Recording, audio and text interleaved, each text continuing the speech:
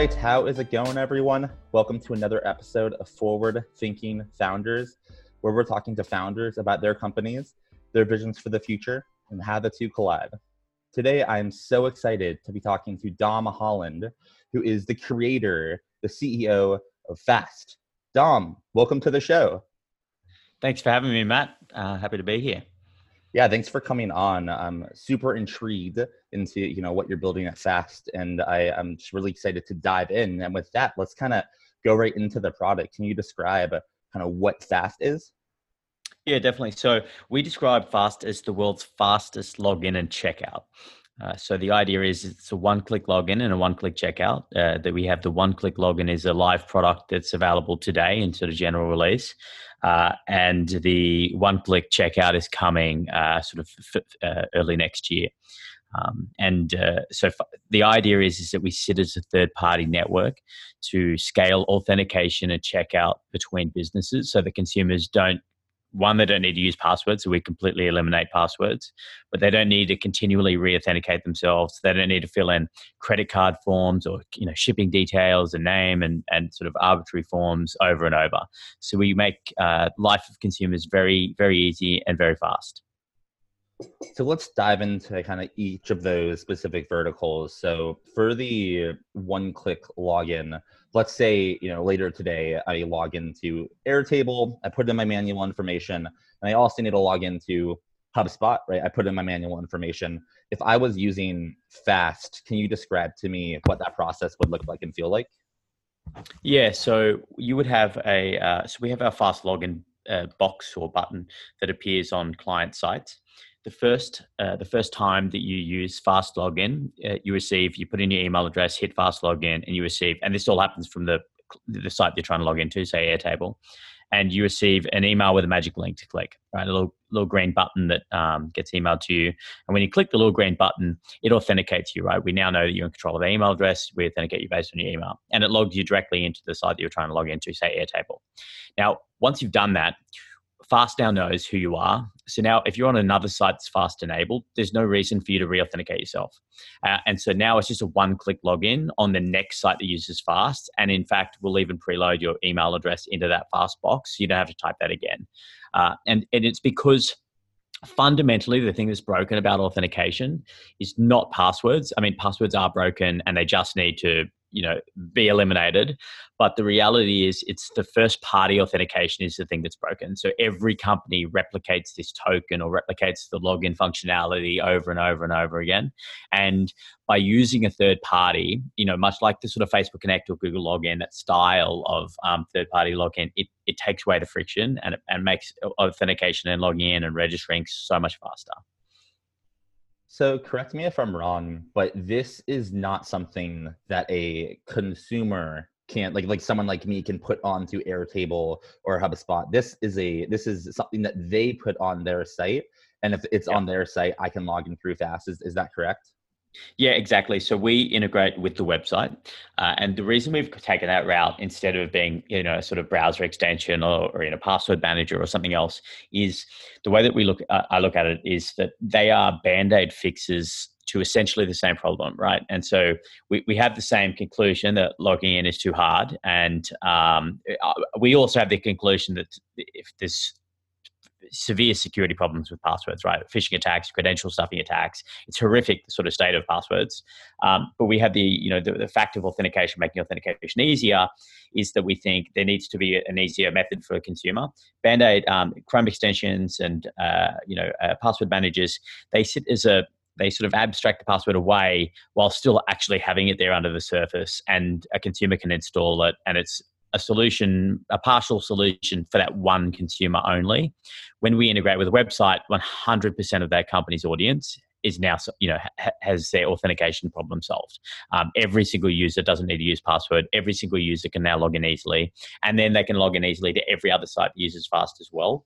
So it gives businesses the ability to actually control how easy it is for consumers to log into their site, whereas consumer-led solutions mean and at the moment password managers have like 3 or 4% install rates. So, it's a very small group of consumers who actually have any type of solution in place, and it's really a lackluster solution, password managers anyway. Yeah, that's super smart. That's I definitely wouldn't have thought of that, but now that you mention it, it's just it's almost the obvious choice. And now that you're kind of pioneering in the space, that's I feel like yeah, I feel like I understand fast so much more now. I'm kind of curious, like wanted to, if I was a company and I wanted to enable a fast login on my website to kind of join like kind of the fast network, what process would I go through to add a fast button to my website? Yeah. So, I'm a firm believer in taking the friction away in business. And so one, product is designed to make it very, very easy to be used by consumers. It's also designed to make it very, very easy to be installed by businesses, right? So we take the friction away from every possible component. So we have plugins for most major platforms. So if you're running on any major CMS platform, e-commerce platform, we typically have an integration for that. So you can install it in like a matter of minutes by installing a plugin or an application or an add-on or extension, whatever they want to call them. If you're running a custom platform, we've got an open API. There's 2 lines of code to actually put the fast login button on your site into the login page. And then there's like a one simple API call on the back end to be able to authenticate requests. It's much like implementing a capture field, a capture extension into a form on your site. It's basically the same sort of infrastructure to be able to install that. So it's really, really easy to install. Okay, so that is the login side, the one-click login, and you mentioned that there is another product, the kind of one-click checkout that is in the works or coming out soon. Can you go into how that works or how that's going to work? Yeah, and so I sort of refer to them as products just for ease of sort of exchangeability. The reality is they're tapping into the exact same network. Installing one or the other will have the exact same process, the same application you can install through the plugin. Same plugin, same extension, can run both login and checkout. So if you kind of think the checkout works in the same way as login in terms of the first time you log in, we authenticate you. Then after that, it's just one-click login. Checkout works in the same way, right? The first time you give us your checkout details, now every other site that has fast checkout, suddenly it's one-click checkout. It unlocks this. It's incredibly frictionless to onboard consumers.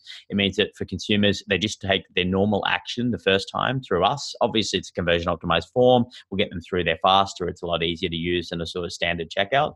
But at the same time, it's the second checkout, it's the third checkout. It's just that magical experience, right? There's no need for you to re-enter that information again. It doesn't matter that you're on a new site now. It doesn't matter that it's a completely different company. Because Fast is sitting there, in the middle. We make that so much easier. So I hear the word network effects thrown around a lot in companies that I personally don't believe have any network effects. Yeah. But as you're talking, and you haven't even said the word yet, but as you're talking, I'm realizing I feel like Fast will have or already has one of the strongest network effects that one can have. Can you kind of go into your thoughts on growing Fast and growing adoption, as obviously the more you grow, the more valuable it becomes, and it's just kind of a flywheel? Yeah, exactly. So we have, so essentially both of our, the sort of Fast Stack is a two-sided marketplace, right? You've got a marketplace for retailers, marketplace for consumers. Now, it's obviously very hard to grow a two-sided marketplace. In saying that, my last startup was a two-sided marketplace as well, and that company grew to, we did $50 million over 4 years. So growing two-sided marketplaces are a little bit of my sort of sweet spot, but at the same time, we actually have these beautiful wedges in a market in that the first iteration of Fast was as a passwordless login. The utility of a passwordless login is incredibly valuable for businesses, right? So take away every network effect in our business. Just looking at the utility of a passwordless login has a lot of value, right? There's a lot of companies now implementing sort of magic links directly into their site as an alternative to passwords. Medium, Slack, all these sort of brands are going down this route, and it's becoming more prevalent. So we use that utility, that wedge of the passwordless login, as an initial driver for fast login, and it means that sites can implement fast login to get the passwordless, authentication on their site without having to do any engineering work. It's really, really simple for them to just integrate that instead of building that themselves. The reality is that once we have that, every business that integrates for us, obviously all of their consumer base start using fast, right? Or very, very large. Our integration rates, our sort of engagement rates amongst consumers is tremendously high. And so obviously every business unlocks this huge volume of consumers, and every additional website that comes on starts spinning that flywheel faster. In the same side, every consumer that uses fast obviously starts spinning that flywheel faster as well, because there's more businesses that want to engage with us, the bigger the network of consumers. So it's a really incredible, and on the checkout side, it's the same thing, right? It's the first time we have a conversion optimized checkout form that's faster than that at checking out on a merchant site than their own checkout form. But at the same time, it's the second time logins that have that drive that real increase in scale and conversion opportunity for additional merchants. So both sides of the marketplace spin that flywheel faster. So something that I've seen on Twitter recently, or it might have been in podcasts, I'm not sure, but is this thought on that if you are trying to grow a company and grow user adoption, you shouldn't actually hire a large growth team to grow. You should just take all that money that you would invest into growth and just put it into product and make the product 10 times better. And in your answer that you just kind of gave me, it was very engineering centric, product centric. I'm kind of curious to hear, how do you think about growing fast? And is it a product-like growth? Is it, marketing-like growth? Is it all of the above? I'm interested to hear how you're thinking about that moving forward. Yeah, so I think every business is different, right? And so no two are the same. I think some businesses definitely lend themselves well to consumer type marketing, which will help grow a marketplace. And in that regard, and I sort of counsel some startups, and recently a really close friend of mine who's a founder has got a very great sort of growing marketplace startup, and one of the key things I said for him to spend money on is a growth team. So I definitely think that some businesses just lend themselves well to this, to that style of growth. For us, we're B2B2C, right? So if we were a B2C like a password manager, we'd be hiring a growth team to try and advertise to consumers to download this app, or, download the extension, or, Honey has been acquired for a huge amount, they go after the consumer directly. That's their channel. For us, we integrate with websites, we integrate with businesses. So we are, a traditional sort of B2B play is really our core distribution strategy, as opposed to a sort of B2C distribution. Although anytime we sort of brand ourselves or market ourselves, we very much talk to consumers, because that's the end user is the consumer. It's just that the business is sort of picking up the bill. So for us, in that regard, product and engineering, solving the pain points for the business is the number one sort of goal, because that's what gets us distribution. It's just that once we have that distribution, then the flywheel starts turning very, very quickly, and we don't necessarily need to then push the consumer marketing over the top. Yeah, that all makes a lot of sense. So now I want to shift to what I'm really looking forward to, is looking forward and thinking about the product vision for Fast and what your plan is, the master plan. So I'd just love to hear whatever you're open to sharing. What is your vision for Fast, and kind of what direction are you rowing to over the next decade? Yeah, so the way I see it is that everything, in the consumer's life is replicated at the moment, right? Every interaction we have with organizations, companies, with businesses, with government is, we do that from scratch. It's actually really hard to be a consumer, right? We're continually onboarding ourselves everywhere. And every interaction we have with a business is the consumer working to sort of fit themselves into the structure of the company, right? So we go to a company's website and fill in their forms, and everything is about sort of structuring ourselves to deal with this business and this organization. And so you can see that in authentication, is that we go through that process. We can see that again in checkout. It's the same thing every time. And it's really difficult because everything's done first party. That's the core challenge. And so I think the same thing is true for data. And You can tell from my sort of funny accent that I'm Australian, and I moved here recently this year. I have, an American phone number now. I moved my family here last weekend, so they're brand new here. It's like their fourth night in the city, but I've been here for 5 months, and I've got two little kids. Like none of my kids' emergency contacts in Australia for 5 months had my current contact details, right? So if something had have happened to my kids, no one would have known how to contact me. I would have had no idea. Like that's like as a parent, that's a really scary thought, right? This drastic need for us to be able to share data with people who need access to this data, but because everything's done first party, like I couldn't even tell you who has all these emergency contacts, like where they're stored, all the places that I would need to update, let alone have the time to go and update them. I don't think anyone's ever updated an emergency contact, right? And so there's a real need for an intermediary to sit in between to manage that process and scale the data sharing between people at the request of consumers, right? Not at the sort of behest of advertisers, but at the real request of consumers, and have that sort of transparent link between a consumer and the people who are going to be subscribed to different data points. And that, I think, that becomes those three pillars: authentication, payments, and data are the sort of three key pillars, I think, of Fast.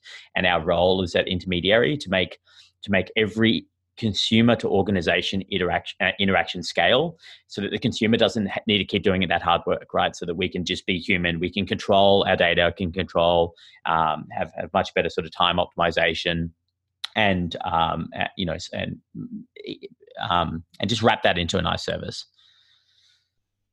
Yeah, that's fascinating, and I think the approach that you're taking is nothing short of genius.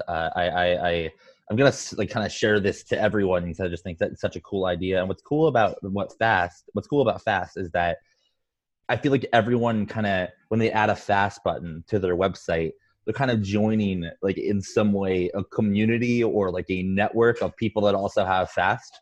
Do you use that at all to help you acquire customers, as like, or is that why some people sign up? It's like, oh, I want to be part of Fast because they're part of Fast and I like them, so I want to be part. Like, do you see a network effect in that sense? It's really funny that we literally get fan mail from all around the world now, from people who just, who don't even have websites, that they just hear about what we're doing and they just love the thought of it. And this is, it's a really amazing business that every person you see, every internet connected consumer in the world should be our customer in a few years, right? They should be our user in a few years. And it's, everyone wants this product to exist, right? And it's obviously one-click login and one-click checkout is great. I think the idea of this sort of one-click data sharing is amazing. When we walk into the doctor, we shouldn't have to fill in paper-based forms anymore. We've already got this information there. Like, our life should be simpler, and we should have the ability to not have to call our banks and our telcos to tell them we've moved address, right? It's just, we shouldn't have to do that anymore. The idea of this is what everyone wants. And I think it's one business that everyone can explain this to their parents and their grandparents, and they actually understand what we do as a company, right? They understand the product and they want the product to exist, right? They hate using passwords. Thanksgiving is next week.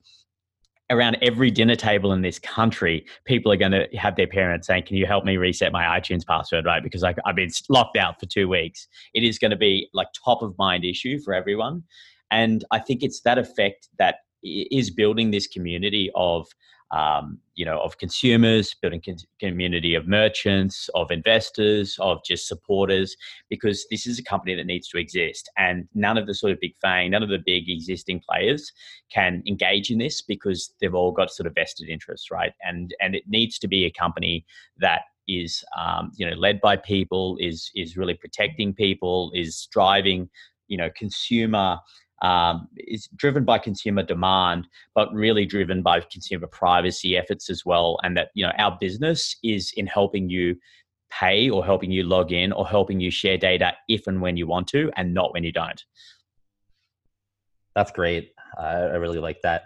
So I want to kind of target in on something you mentioned a few answers ago, which is you recently moved to San Francisco and your family just moved to San Francisco. I'm kind of curious.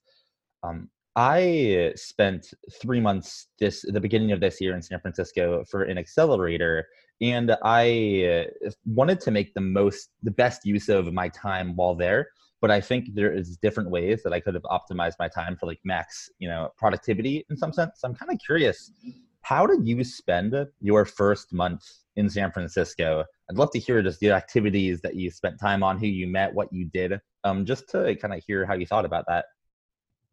Yeah, so I came over here with virtually no network. In fact, I had an introduction to one VC who happened to be Australian, and who actually who just as a sort of social connection more than anything, to be honest, not because he was a VC, and and so we came over with no one. So I just started cold outreach, right? And we just got cold outreach on Twitter or on LinkedIn, and we just reach out to anyone who would listen to me, who was working at big tech companies mainly, right? And it wasn't about I had just raised a friends and family sort of angel round in Australia. I came over here, days later, as soon as the money hit the account, we sort of could fly over here, and just started talking to people. And I would reach out and say, "Hi, I'm an Aussie founder. I'm here in SF.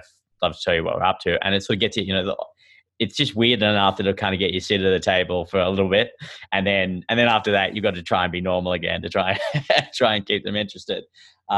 But I would do that, and it was, and I would just meet with lots and lots and lots and lots of people, and I still do. I mean, today I've got 17 meetings today. Like, I still do this. A lot of them hiring, like we're recruiting like crazy, and so most of them around hiring. But just generally, I meet with a lot of people, and I think that again, that's helped to build the community that we've got now. I think it's just, I definitely, speed. I work really hard. This is what I'm here to do. Like, and I think that we have this really big mission, this great product story that the world wants to have. I don't really have time to not be engaging in that. So I just, all the activity that I could fit into a day, I do. Yeah. I would love for you to explain a little further a segment of what you just mentioned, in that you said that because you're an Aussie founder, but you're here in SF, it was just unique enough, or I think you said weird enough, that it got you a seat at the table for a little bit. Yeah. Can you kind of describe what you mean there? Can you drill down? Yeah, look, there's so much noise in the world, right? Like, you've got to, just generally speaking, to do anything interesting, like, there's just a lot of noise. I mean, in SF, how many startups start every single week, right? I don't know the answer to that, but it would be a lot, right? There's just a lot of companies here. There's a lot of stuff. If you just, walk around and said you're a founder, half of the people you just see on the street are founders here. There's nothing interesting about being a founder in this place. There's nothing interesting about having, a company in this place.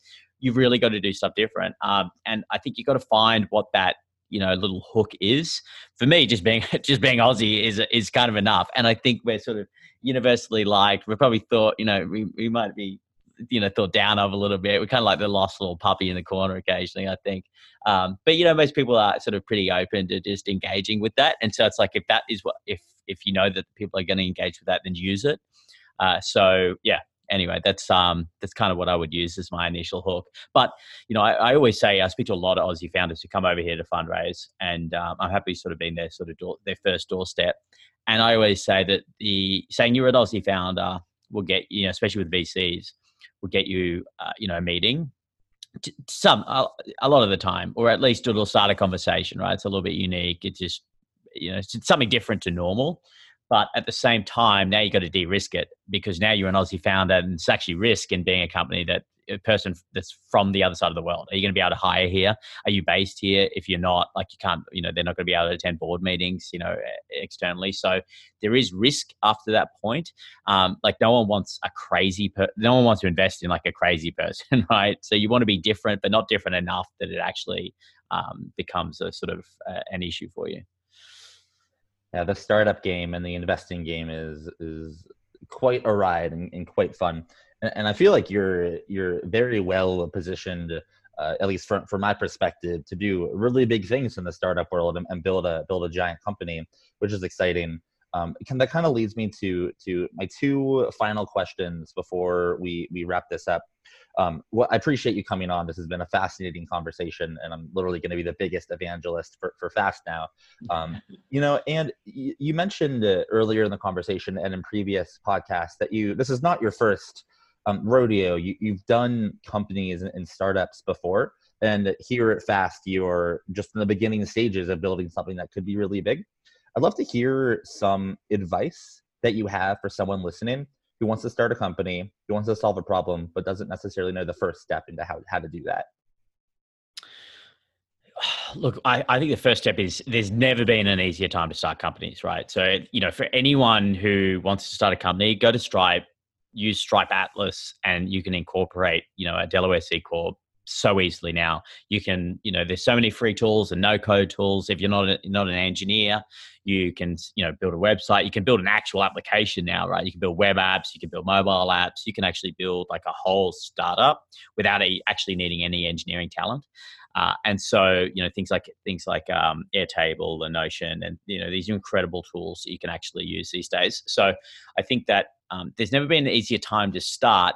I think starting is not the difficult part. It's sort of scaling, but not scaling to a tremendous degree. It's kind of going from once you've got a product to how do I get people to use it, and that's where people tend to kind of go, well, I'll just raise money so I won't actually have to talk to customers. Like it's not a great outcome. I'm not saying that you shouldn't raise money or that there isn't, that there isn't a place for VC at all. Like there definitely is.